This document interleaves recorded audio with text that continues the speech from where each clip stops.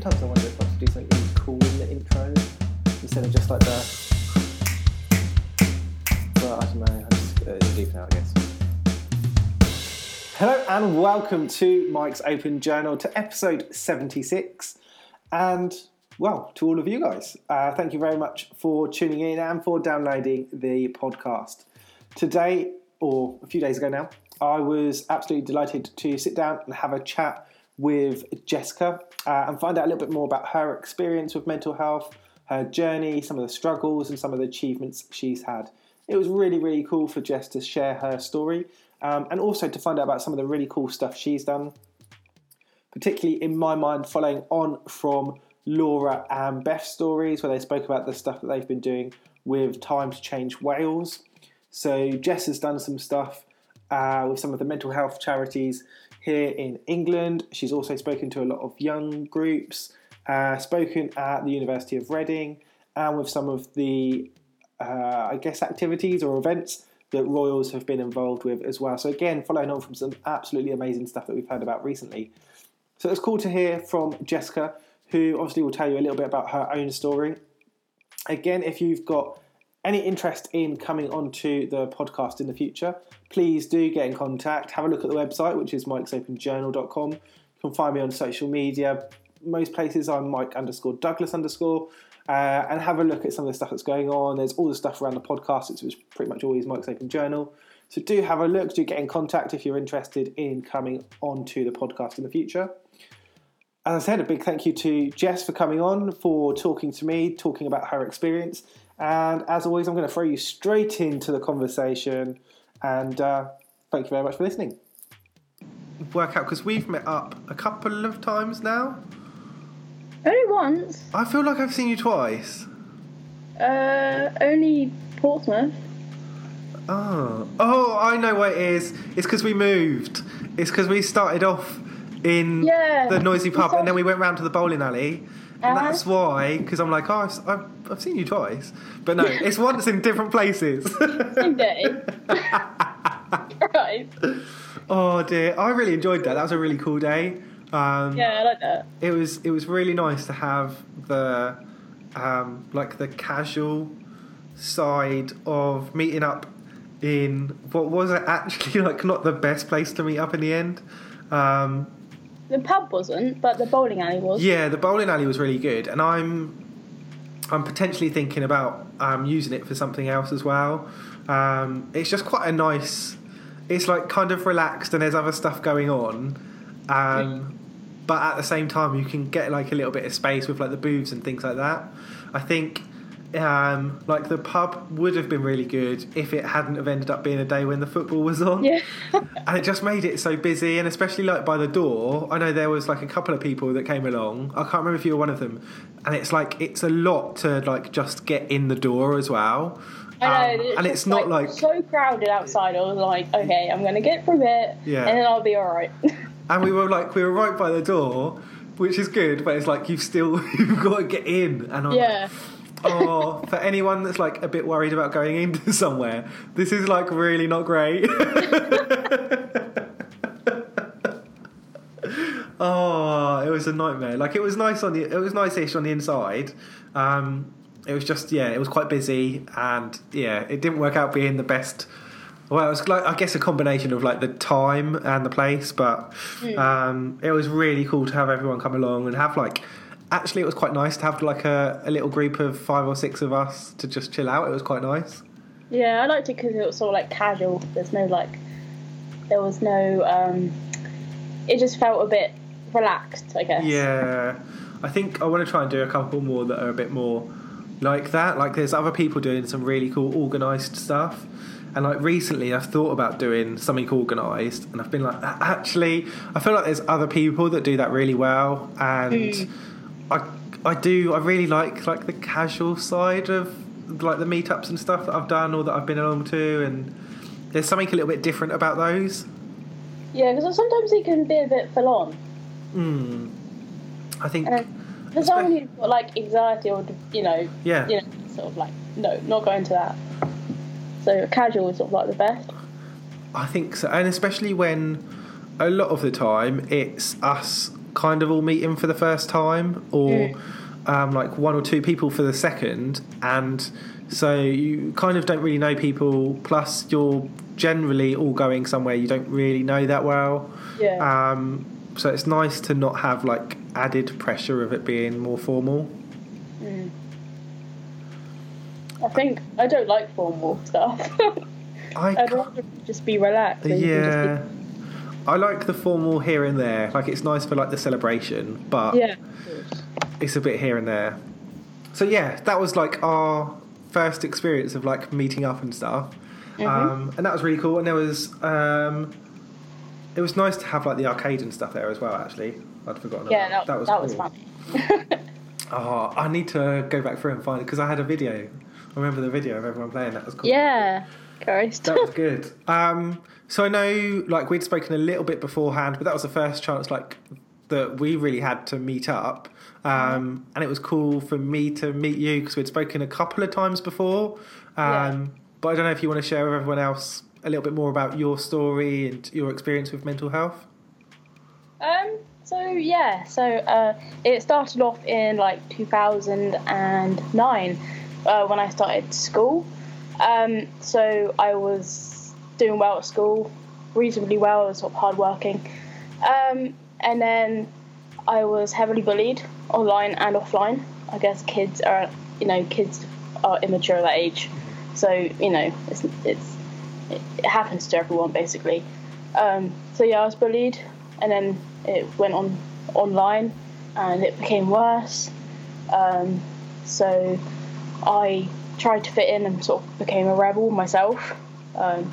Then my grades dropped, and then it just got worse and worse to the point that I gave up on education. Really, I went in, I was there physically, but I wasn't there like in my head. And then I left school with one GCSE, which is really upsetting, because I put so much hard work into it and I never got any good things in return. And that was really sad, because my sister came out with A stars and B's and stuff. It's a bit disheartening to see it. Because you see that, like, the comparison as well then, don't you? So it makes it harder. Yeah, I think my parents said to me, "Oh, Jess, you haven't done good enough." My parents didn't support me. They didn't understand what was going on, so they just saw it as bad grades and bad behaviour. But I had to fit in, otherwise I would have got bullied more. Yeah, I think it's really hard as well, because we like us at this time, like when we're looking back, say sort of 3, 5, 6 years, actually there's a massive shift where like bullying changed from being like just that verbal and physical stuff to being online, and like you say, where it kind of follows you home, and especially now where everyone's got phones, and the bullying essentially goes home with you. It's in your pocket, it's in your bedroom. Like, such a massive shift from kind of the experience that people have had before, and the type of support that you would have got, I imagine, in a school is going to be not completely irrelevant, but it's going to miss a huge part of what's affecting you. And there's almost, I think a lot of the time, there is that a kind of a hint of ignorance, and also wanting to not kind of acknowledge the fact that, oh, there's all this other stuff going on that we don't know about, we don't know how to like respond to that.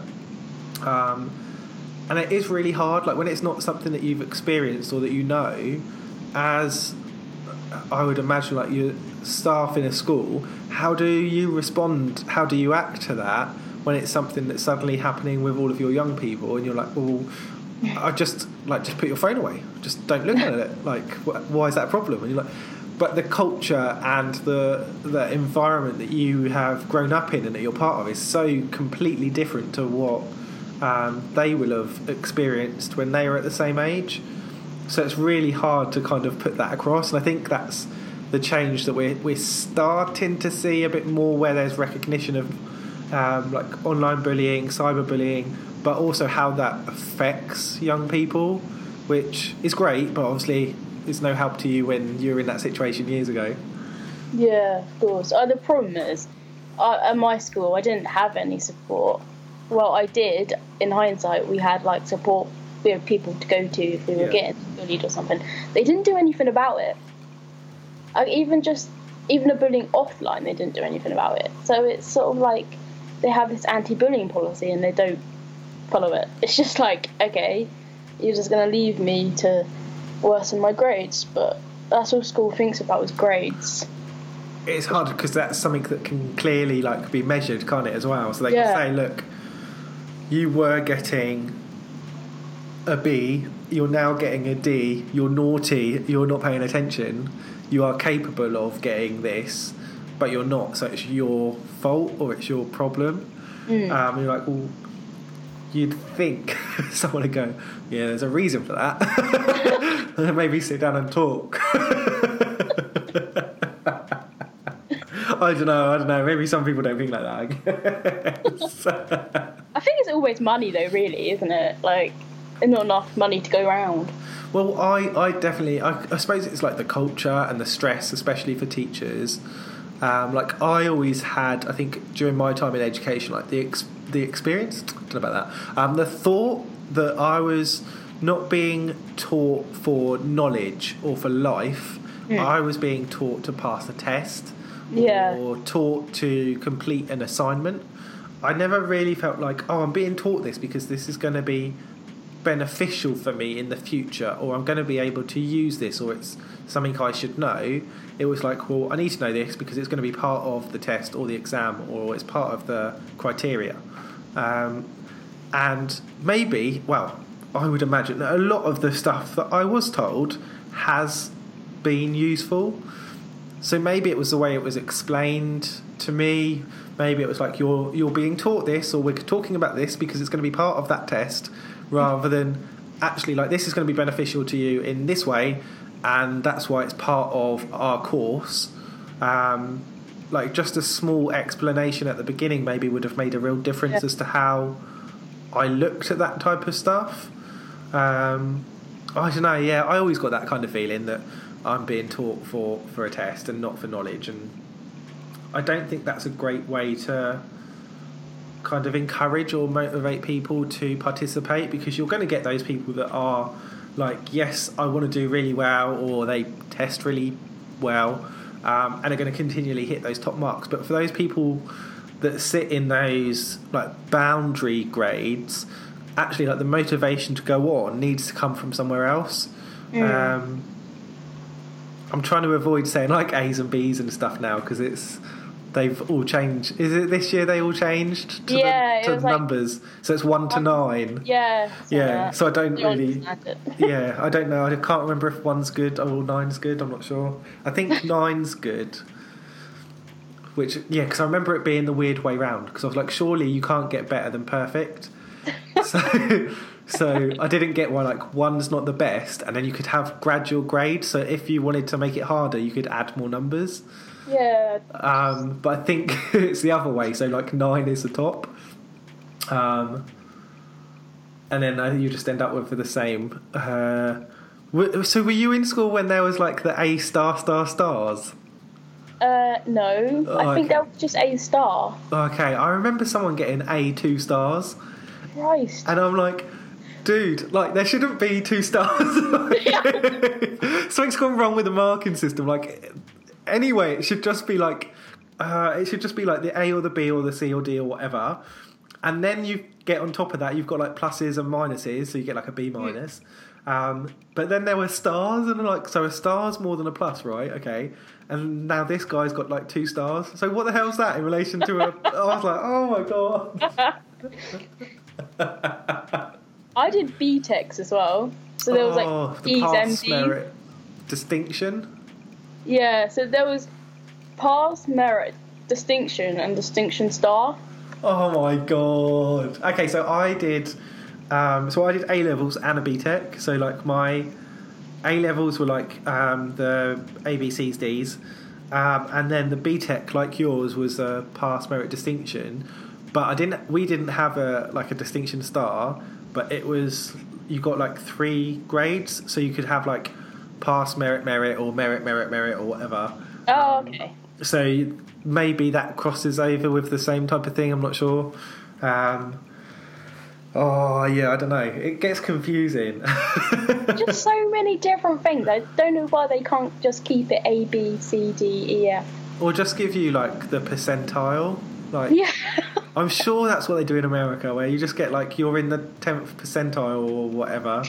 I don't know. I don't quite know how that works either, to be honest. But I don't know. I don't see why you need to keep on adding grades. Like, just be clear with the boundaries. Like, within reason, they will change slightly here and there, and that's okay. But I don't know. I think the problem is one, there's students in class that don't want to learn, mix of students in class who want to learn. Yeah. And also there's students who, like me, had dyslexia and wasn't diagnosed with dyslexia till the start of their GCSE exams. At least you got it at school. Yeah. Mine, I was at college before. Like, they wouldn't test me at school because they said they didn't think I was dyslexic. But looking back and knowing like some of the expenses and stuff like that, I think it's to do with the fact that they didn't want to pay for me to be tested, because that's like a couple of £100. And then once you're tested, if you're found to be dyslexic, I don't know what the correct wording is. If your result comes back and you get the great news that you are dyslexic, then they have to put in the adequate support to support you. So all the time you're not tested, they don't have to offer you any of that support. But as soon as you have been tested and you've got your dyslexic result, then they have to put stuff in place. So by saying we don't think he is, we're not going to test him, they are potentially saving definitely hundreds, if not possibly a few thousands of pounds. So I can see why they did it. I don't agree with it, but I can see why that happens. Yeah. It was just too late. Yeah. You know, it was way too late for me. Like, I wanted to go to college and study business studies, but I couldn't because I didn't have maths or English. Yeah. Almost arguably, whatever you wanted to do, like, you're going to need the maths and English as well. Yeah. So to make sure that support's there is a big thing. I don't know, how have you found it since? Because you're now studying counselling. So how have you found like that sort of support? I think because obviously it's a part-time course, it's not too bad. But I don't get any support, which is pretty sad. But it feels like because it's only one day a week and there's less stress, that I seem to be able to sort of concentrate better. So I have more time to do the work, which I need anyway. So it kind of balances out a bit more, like you're just sort of managing your own time and your own sort of support. I don't know. I feel like there should be more support available. Like, you could always say, I don't want it. Like, I don't need that. But it should be available to you. I don't know. It might be worth looking. I don't know. You always say, there's got to be there's got to be some sort of support somewhere. Or you think, like, go and talk to like support services or some sort of student union representation or something. Like, there's got to be some sort of support, or even if it's just signposting, there's got to be something. Yeah, because like in my course, I have to write I have to write a 600-word essay every week. Yep. And then all my assignments are about 4,500 words. And that's once a month. Yeah. So having dyslexia, it makes it really tough. It's a challenge as well, because like the thing, I don't know, yours could be different to mine, but like one of the things I really struggle with is like that conversion of thoughts in my head to the paper or the screen. And then if you're essentially being graded on your ability to communicate that through what you can get out, it does make it a little bit harder, and it's being able to build up those skills to be able to get what you're thinking out of your head, which most people, while they might have some struggles or difficulties with it, it's very different to what we will experience as dyslexic people. Yeah, I think because my course is so like focused on like role play and stuff, we have to fit all the criteria within the role play. So trying to remember all the criteria while talking and trying to talk to someone else about their problems is just like, it's mad. It's so hard, but I guess you've just got to learn. Yeah, I suppose it's building up that experience as well, isn't it? And working out like what works for you with different classes or with different people or different ways of if you're writing something down or if you're listening or if you're typing.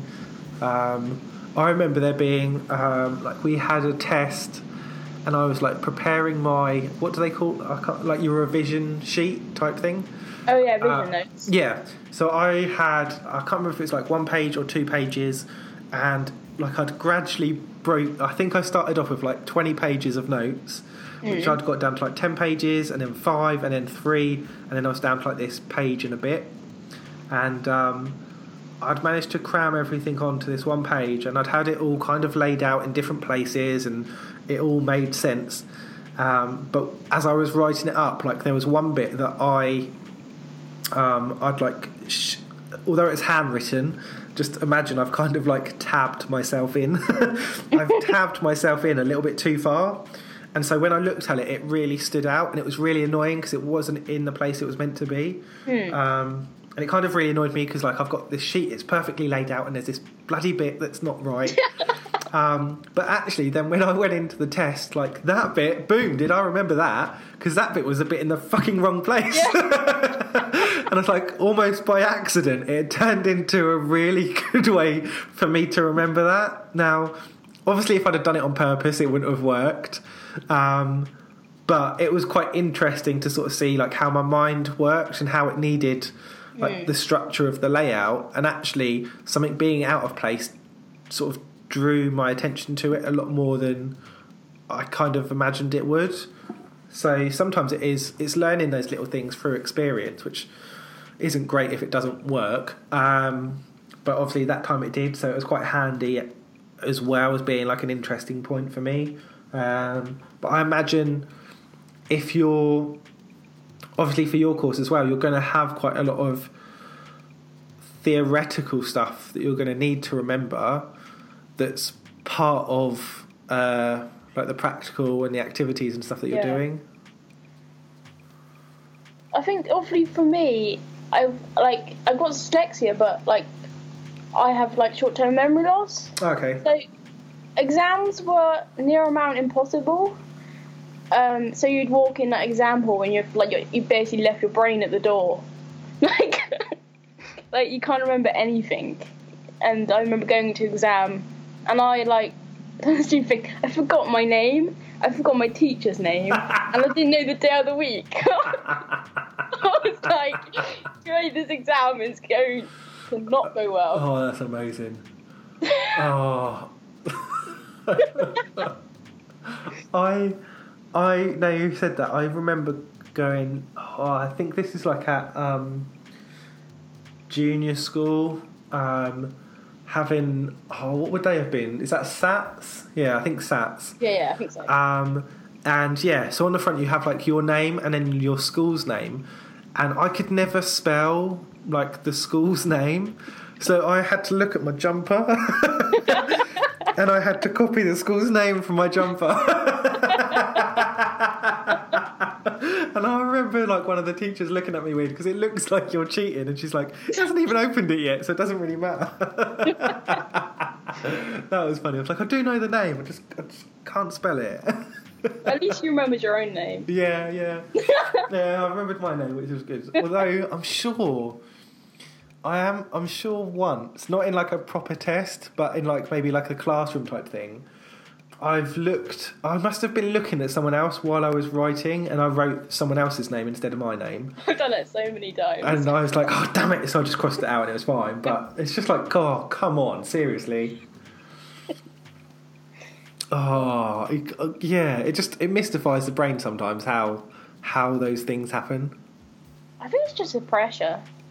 Yeah, I guess so. I suppose it's those odd things that just like I can't tell you how often I've gone to like I've got a what do you call it, like a pump handle soap thingy, and the amount of times I go to pump handle soap onto my toothbrush, and then I'm like, what are you doing? And like it got to the stage where I think this was last year. I asked my mum, and I was like, Mum, when we were younger, did we ever have like a pump dispenser toothpaste thing? Because I keep on doing this, and I feel like it must be out of some like habit or something from like childhood that I've forgotten and is coming back to me. And she's like, no, we've never ever had that. I don't know where you've got that from. And I'm like, where is this going? And like the amount of times, like, and it will happen. I'll have like a period of like say 2 or 3 weeks where I'll go to do it almost every other day, and then it will stop for like ages. So like I've not done it for a while, but I'm just like, where is that coming from? Like if I've never had a pumpy toothpaste thing, like why am I going to do that? I just can't work it out in my brain. I'm just, what are you doing? Have you ever brushed your teeth with soap? No. Christ, it tastes horrible, doesn't it? Okay. That's definitely putting me off. If I ever get close and I'm like, should I just do it anyway? I won't. Oh dear.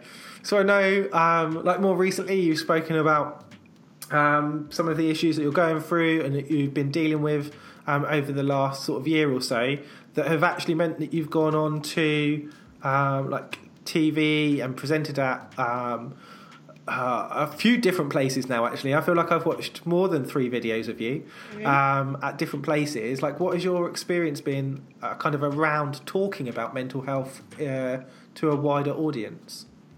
It's always been absolutely nerve-wracking because previously I haven't been able to speak in front of 2 people, but trying to stand up in front of like about 400 to 500 people it was crazy. But it's the most incredible experience I think you would ever have, because people are there to listen to you, and they love what you say, and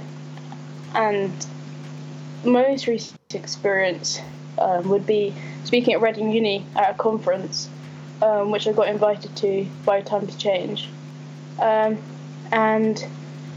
I at the start of it I was just shaking in my chair like, please hurry up, I want to do my speech now. But afterwards I was like, oh my god, I want to do this again and again and again, and it's absolutely amazing, and I think it keeps me going. I get like amazing messages afterwards going, well done Jess, you did a great job, and yeah, it's just, I think things like TV, where I recently spoke on Channel 4, was the most surreal experience, and I was told for free, it was in the headline for 3 days. Oh wow. So it was the most viewed thing for 3 days, and I was just like, am I really that interesting? It's just like, it's incredible, but at the same time you're like, did I just do that? And yeah, it's the most weirdest thing ever. I think one of the things that I really like that I've seen with yourself and a few of the other guys that are working with or on behalf of Time to Change is that it's people that are like still affected by mental health as well.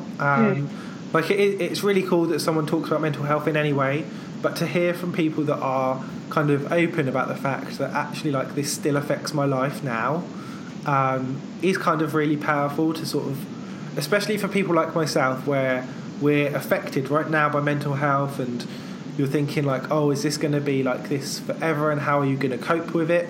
To see other people sort of stand up and say, look, I'm still affected by this now, but I am functioning and I am able to talk about what's going on with me, and I'm able to do that on this type of stage. So obviously, like you say, with the stuff with Channel 4 is really cool because it reaches so many people. But actually, I probably prefer or really like the stuff that you did with, was it Reading Uni? Yeah. Because you can see that actually that type of situation could be really, really nerve-wracking because you can actually see the people that are there in front of you, and especially in the type of hall that I imagine that being in, where people are actually sat above you as well. It's a very different type of feeling, and I think that's really cool to see, that you can sort of stand in front of people and say, look, this is the stuff that's happened in my life, this is the stuff I struggle with now, but I'm here because of my experience. I'm here because I want to promote you guys talking about mental health. I want to promote all of the support services and things like that. So there's a lot, I think, or there is, to take from that experience and those types of experience as well. Yeah, I think it's incredible, all the experiences, and I'm glad to have them all. There's a few negatives that come out of them, which is sort of like people think I'm all right now, because I'm now like in the public eye. I can go and speak about mental health, but I can. After my Channel 4 interview, I went home and had like suicidal thoughts, and I felt like highly depressed, and people were just like, okay, why are you feeling that way? You've just had like the most incredible opportunity.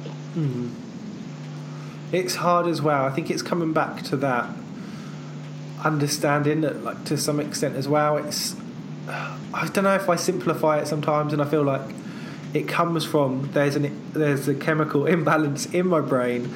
It's not going to be a logical reaction to stuff, like, especially with things like self-harm. Like, that isn't a logical thing. I can't think of why there would be a logical reason for anyone to ever self-harm. But it happens, and so clearly that on its own shows that it isn't part of like logical thinking. You can't logically think yourself out of it. You can't logically think yourself better, because there is an imbalance that's happening.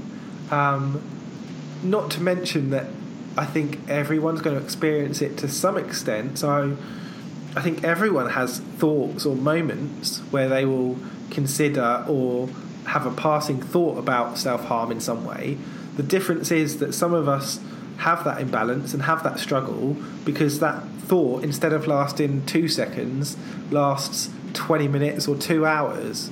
And that's the difference. It's like when I've spoken to people before about OCD, and I'm like, it isn't that you do something that I don't. Like, we're both thinking the same thing, but it just doesn't affect me in the same way it affects you. I can say, yep, that's not ideal to me, but actually it's not a problem, whereas it is to you because you can't move past it. And that's the different ways I think we're affected by what is the same thing. I don't know, maybe I just think differently. I'm not sure. I think self-harm for me is something you don't really think. Yeah. It's like you just like a spur of the moment thing, and then afterwards afterwards it's just like, oh, Jess, why did you do that? But in the moment, it's, I sort of want that pain, and I want to feel more in control, because sometimes in life you don't feel in control. Yeah. I think it's recognising, like you say, it's those different reasons that we act or impulse, I guess, in the ways that we do. And then that's where, I suppose, like you say, like almost the logical side comes out afterwards. Because you're moving past that high. But then later on it'll be like, well, yeah, but you justify why you did it and why you might want to do it again. And it's hard because it's that illness that's in our mind. And that's why I think the stuff that you do and that other people do around talking about mental health is so important, that people that potentially have the same or a similar struggle to you but maybe don't recognise it or aren't receiving any sort of support are able to maybe talk up or go and find some support somewhere. And I don't like the let's get better, because I don't think you get better. That sounds so depressing. Oh my god. You know, when you say it, you're like, oh fuck. I don't think you get better. Like, you just improve your situation, so you better understand your illness. Like, you improve your coping mechanisms, your investment in the illness as well lessens, and all of that stuff I think leads to a much more positive outlook and life. But personally, I feel like investing in that let's get better is more harmful than it is good. I don't know what your thoughts are on the recovery let's get better type thing. I think the let's get better thing is just like comes across like more negative than positive. Because when you're someone who's highly depressed and someone says let's get better, you're just like, well, I'm not going to get better. Like, there's no cure for this. So better is a wrong word. Yeah, agreed. And then kind of moving on, I know more recently you've spoken around like your gender identity as well. I don't know if you want to speak a little bit about that. Yeah, so in the past, I don't know, say 5-6 years, I have been sort of confused about my identity and very much felt trapped within my body, and I kept it a secret from basically everyone because I was so worried that people were just gonna, just, I guess, piss off from my life because they've heard that I want to, be a boy, and it's, to my parents, it's not normal. But to people on Twitter and the mental health community, it is normal. So to me, there is a real lack of understanding and a worry that I was going to get told I was wrong. And that's something I didn't want, so I guess I've been hiding it away for years, and it's something which has caused like great distress. So I've nearly taken my own life because of it, and I see myself as taking the right decision, and I'm still trying to figure out stuff. It's a massive decision, but I think I'll get there in the end. I hope I will anyway. I remember watching, I don't know if it's earlier this year or last year, there was like a Louis Theroux documentary on children.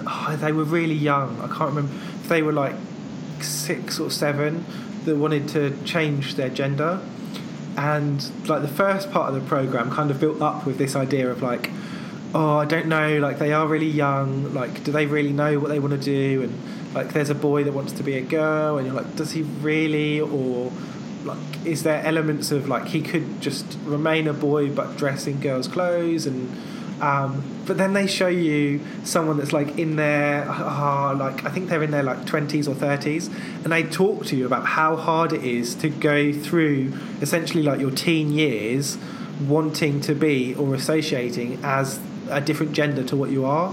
And that was so interesting because you could see the difference between actually like if this child really really clearly wants to be and is the opposite gender, like there's so much harm in essentially forcing them to remain as something that they don't associate with in any way, and some of the stuff that these people went through was just like horrific, and it really kind of brought home a little bit like the importance of if someone really really wants this, it doesn't matter what age they are, like actually it should be looked at as a very very serious issue, and trying to resolve that I think can cause a lot of problems, like regardless of whether you had any other like mental health illnesses or not.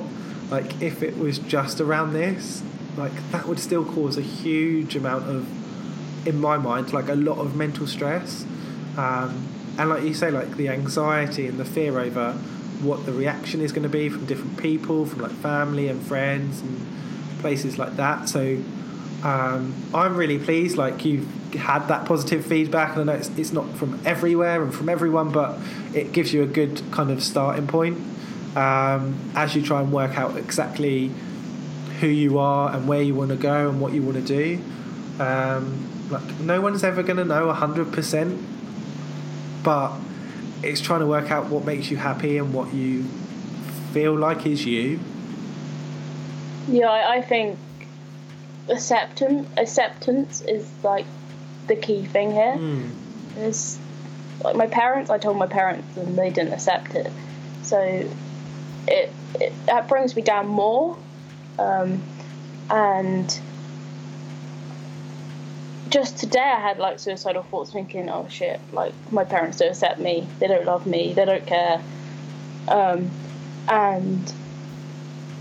that's really horrible. But I don't know if it's just shock or it's, they're actually saying the truth, because I think it's a big adjustment as well, isn't it? If you think, if you almost forget, let's be really horrible, let's forget you.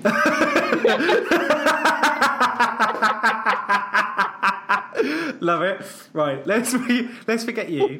Like if you've got, if you had a son and you had certain expectations of what your son is going to do, and then at a later stage he decided actually he wanted to be female, or equally if you had a daughter and you have certain expectations of what's going to happen, and then later on she decides that she wants to be male, like as a parent, like your reaction to that is going to be huge. And again, like I remember in the documentary there was one parent that was like I love them, like whatever they want or whoever they are, I don't care, like I love my child. And there was some parents that were like, wow, like I have a son, he's a boy, like he's not going to change his gender, like he's going for a phase, like later on he'll change his mind and whatever. There was a mum who had a daughter and I think she was transitioning or going to transition to male, and she was like, I feel like I have like lost my daughter, I feel like she's died, and while I absolutely adore and I love, I can't remember their names, so like the son that she's now gained, she said like I absolutely love him, but I almost like mourn the loss of my daughter as like a death, because like I'm not going to see her grow up, I'm not going to see her get married, I'm not going to see her have children, and she has kind of died, but now I have a son and that is really cool. But it was kind of interesting to see, it's like such different reactions, and you can understand how and why those are happening, and you can never, I suppose you can never tell how people are going to react to that, like the level of support or understanding, or like being able to work out what's right. Like they might think like, we love you and the best thing for you is to not do anything and to stay who you are, or it might be that actually like we understand this is something that you really need, that you really want, that you really associate with, like that's what you should do because it makes you happy.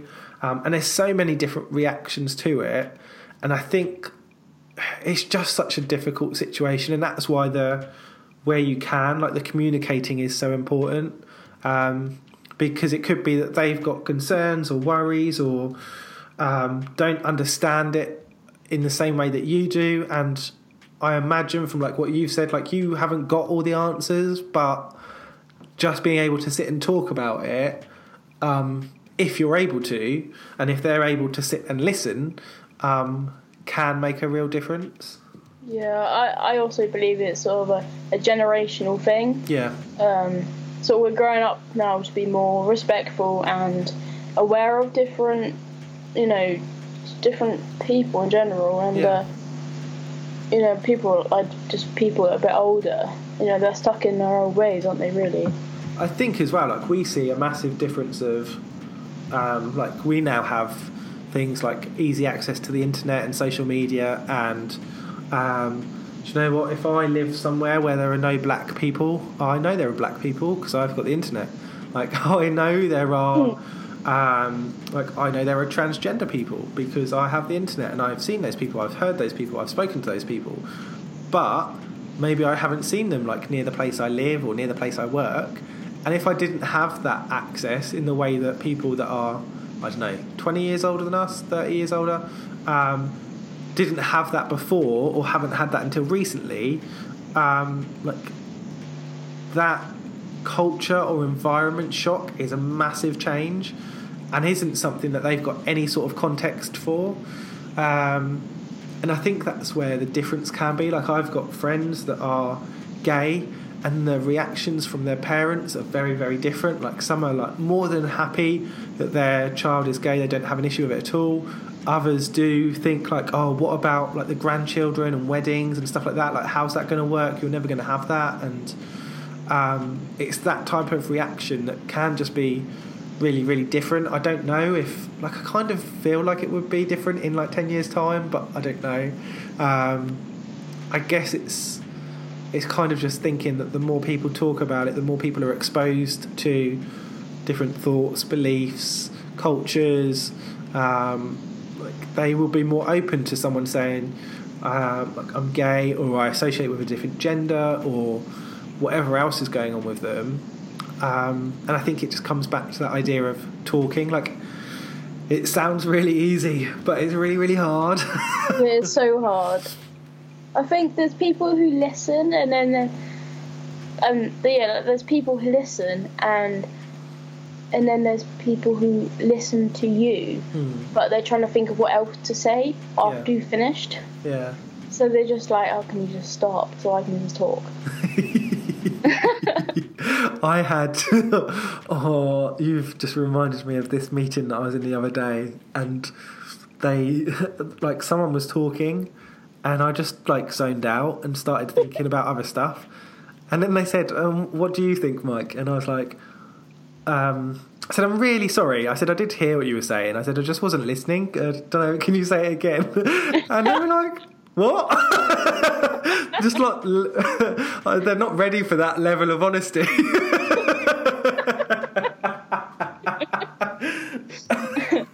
Luckily, like, it was a friendly meeting and I could say that. Yeah.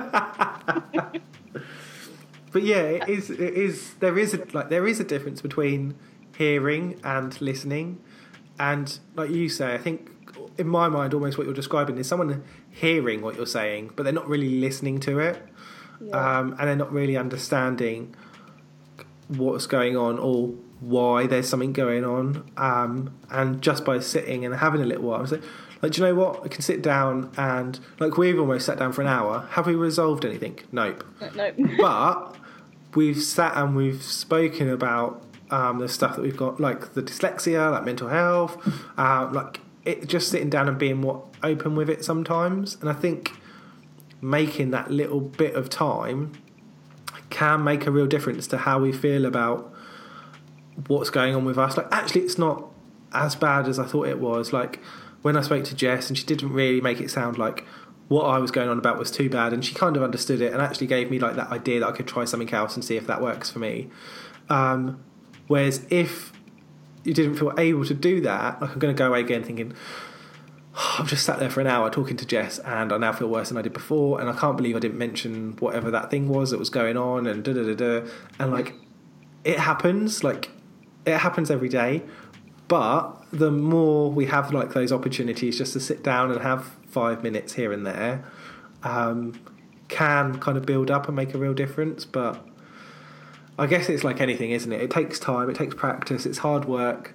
But hopefully it does make a difference over time. I don't know if you feel like, looking back now, like, you've obviously had a period of time where you have spoken openly about your mental health, and you're now at a stage where, in my mind, maybe I wasn't listening. maybe I heard but didn't listen. Up until recently, like, you've not really spoken about your gender identity thoughts.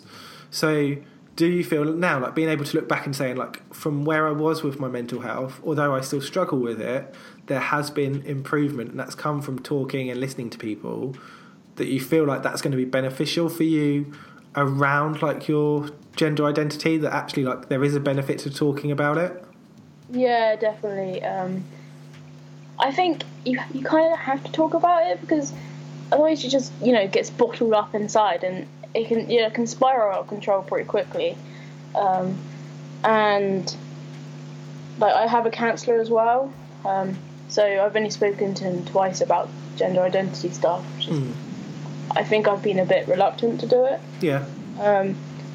But yeah, it certainly helps. I think someone just listening, and someone just validating how I feel, really, really helps, because, you know, people tend to not really listen these days. It's seen as just a pointless thing, and people always want to try and fix stuff instead of listen, like just simply listen. It is that, I don't know, people do struggle sometimes with that idea that you don't have to be an expert, you don't have to fix it or improve it. Like, actually just by, like you say, just listening, just sitting down, just listen, will make a massive difference. I think after I lost my friend to suicide, my parents were away on an anniversary in Italy, so I came home to an empty house after his funeral. Yeah. And I just wanted someone to listen. I just wanted reassurance and just someone to be there, because I had no one. Yeah. There's someone at the end of a phone, but that's not the same. And I think that might have impacted me going forward.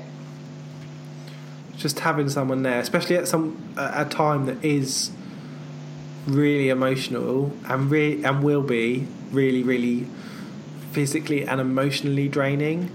Like you say, just to have someone there to bounce ideas off sounds really weird. Just to like bounce your thoughts off of, and just like be in someone else's company can make a real difference. So I don't know. I feel like it's even more impressive that you're now able to be one of those people that sort of stands up and encourages other people to do it. Like having someone that's able to inspire other people to come forward and say, look, I'm struggling with this, or I really want to talk to you about whatever, hopefully helps other people that are maybe in that situation where they come home and there's no one there, or no one wants to listen to them. They do pick up the phone and talk to someone, or that they do go around to their friend's house and talk to their friend, or whatever, can make a difference. Yeah, that's always my main aim when I go into an interview or do a speech. I just leave hoping that someone's benefited from it, and someone can sort of, like, I guess, step out the shadows and sort of speak up about how they're feeling, because people feel that mental illness has got so much stigma attached to it. People just feel that people with mental illness are violent, and we're not. We're lovely people, but we just struggle more than some other people do. And that's just the case, and I guess the media don't play a good part in that. I remember someone recently saying, I can't remember, I've got confused with my episodes now because I think I'm 2 behind. But someone recently has said, whether it's gone out or not, I don't know, has said about a similar thing to you there, where there's this thing in the media where it's all so negative about mental health, but actually, like, people that suffer or are affected by a mental health illness are, I can't remember how many times, but are so many number of times more likely to be a victim of crime than a perpetrator. And I think that's a really important message too as well, especially when we're looking at like the stigma and the coverage that mental health does get. A lot of the time it's this person with a mental health illness did this. Like, rarely is that a positive story. And again, kind of, I guess, in my mind, reinforces some of the really cool stuff that, especially like Time to Change, are doing. I know Mind have campaigns as well, and a lot of the stuff that you guys as young champions do as well with Time to Change, which is really cool. Yeah, I do a lot of work with like Young Minds as well. The first ever charity I joined after the suicide of my friend. I guess I went in there thinking I don't want anyone else to die, and I needed that kind of sort of peer-to-peer support. Yep. I think everyone does. They just feel so alone in it, and I guess that's why Twitter and like volunteering for me has become so beneficial. I think it's good as well when you say about young minds, is you need young people to talk to young people as well. Yeah. Like if someone that's 30, 40 comes in to talk to people that are 15 and 16, are they going to take as much from it as if it's someone that's like 18, 19, 20? You're so much more on their level, and someone that they can kind of associate with, that there's so much more to be taken from that by that audience. I think now the speaking is amazing, and it could get better, but the Heads Together campaign has been incredible with the backing of like the Young Royals. There's people talking more and wanting to seek support, but there's no support out there to find, and I think that's where the mental health sort of system sort of falls apart. I think there's definitely room for improvement. I guess it's being part of that wave that's happening now of getting people to talk about mental health, getting them to come forward, getting them to ask for support, and then once you can see there is that demand, that need, like there needs to be more accessibility to things like CBT, to counselling, to therapy in the workplace.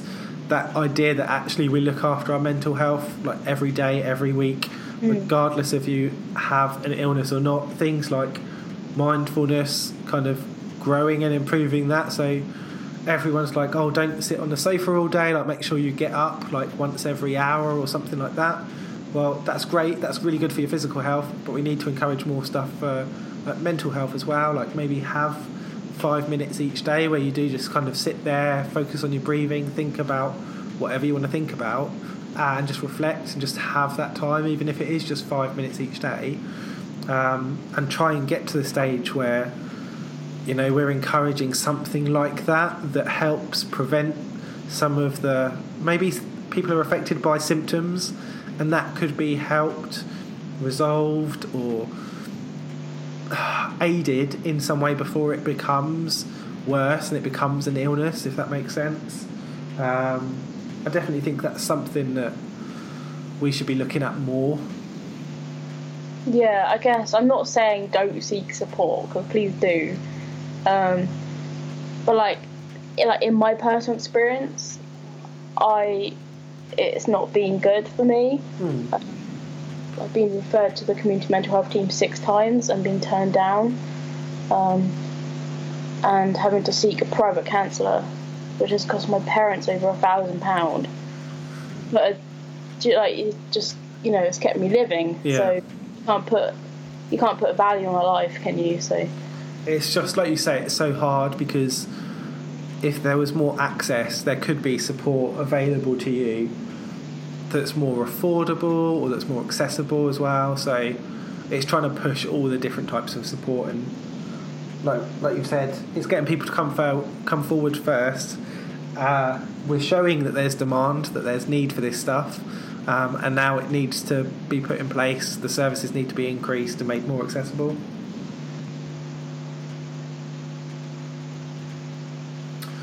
I think we're kind of coming up towards the end of our chat. I don't know if there's like any stuff that you've got going on in the next we're coming towards the end of the year now, actually, aren't we? In the next 6 weeks, anything in the next couple of months, even though the next couple of months is going to be next year? Not really. Turn 20 just next month. Woohoo! Believe it or not, I still look like I'm about 12, but Oh dear me. Oh, I don't know. I think someone said to me about, like when you meet Jess, like she is really small, and I was like, what do you mean really small? And they were like, well, she's like small, and I was like, okay. And then when I saw you, and I was like, she's like, I was expecting someone like really small. I was like, she's just not tall. Like, I must have been John then. I don't know. It was around the time that I saw him, so I can't remember if it was John or someone else, because you did stuff with John as well, didn't you? Yeah. I can't remember if it was John. It might have been. And I just remember being like, oh, okay. I don't know quite what I was expecting, but you were clearly too normal for me. When I met you, I was so anxious to the point that I didn't really speak much, and I hope to sort of there's another meetup to actually talk. Yeah, I definitely. If it hadn't have been Christmas and New Year and stuff, I think I would have been thinking of doing one around that sort of time. But just because there's just too much other stuff going on. I kind of, depending on what happens with a couple of other bits, I think potentially around February time, but it's dependent on a couple of other things that are popping up. Yeah. That might mean there's another thing happening, so we will see. There'll definitely be something going on soon. But I know there's a couple of other meetups and stuff happening.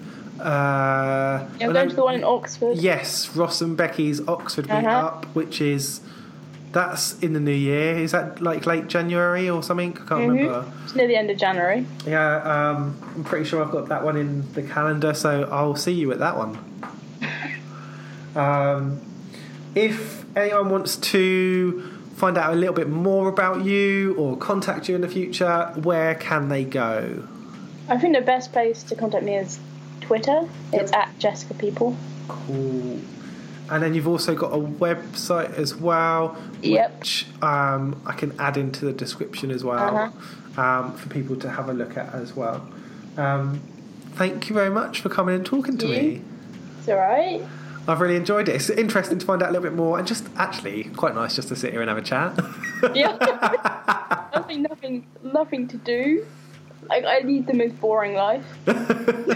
No, but even if you do nothing, just to sit and talk about the stuff that's gone on is interesting anyway. So that's been really cool. So thank you very much. And I will, if I don't talk to you soon, I will see you in January. Okay, cool. Cool. I'll see you soon then. All right, bye. Bye.